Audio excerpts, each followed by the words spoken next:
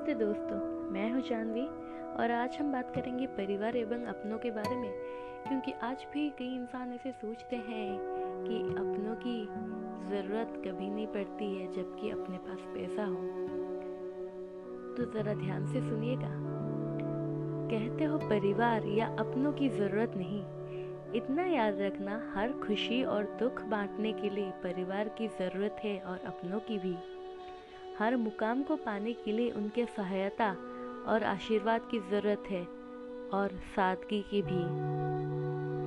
यहाँ तक मौत में भी मृत्यु सैया को उठाने के लिए नोटों की नहीं, 4 कंधों की ज़रूरत है। धन्यवाद। आपको मेरे पॉडकास्ट अच्छे लगते हैं तो दोस्तों आप मेरे पॉडकास्ट को लाइक कर सकते हैं स्पॉटिफाई पे और वहाँ मुझे फॉलो कर सकते हैं। और गूगल पॉडकास्ट पे भी मैं अवेलेबल हूँ, आप वहाँ पे भी मुझे सुन सकते हैं। मेरा साथ दीजिए और पॉडकास्ट सुनें। उम्मीद है आपको अच्छे लगे।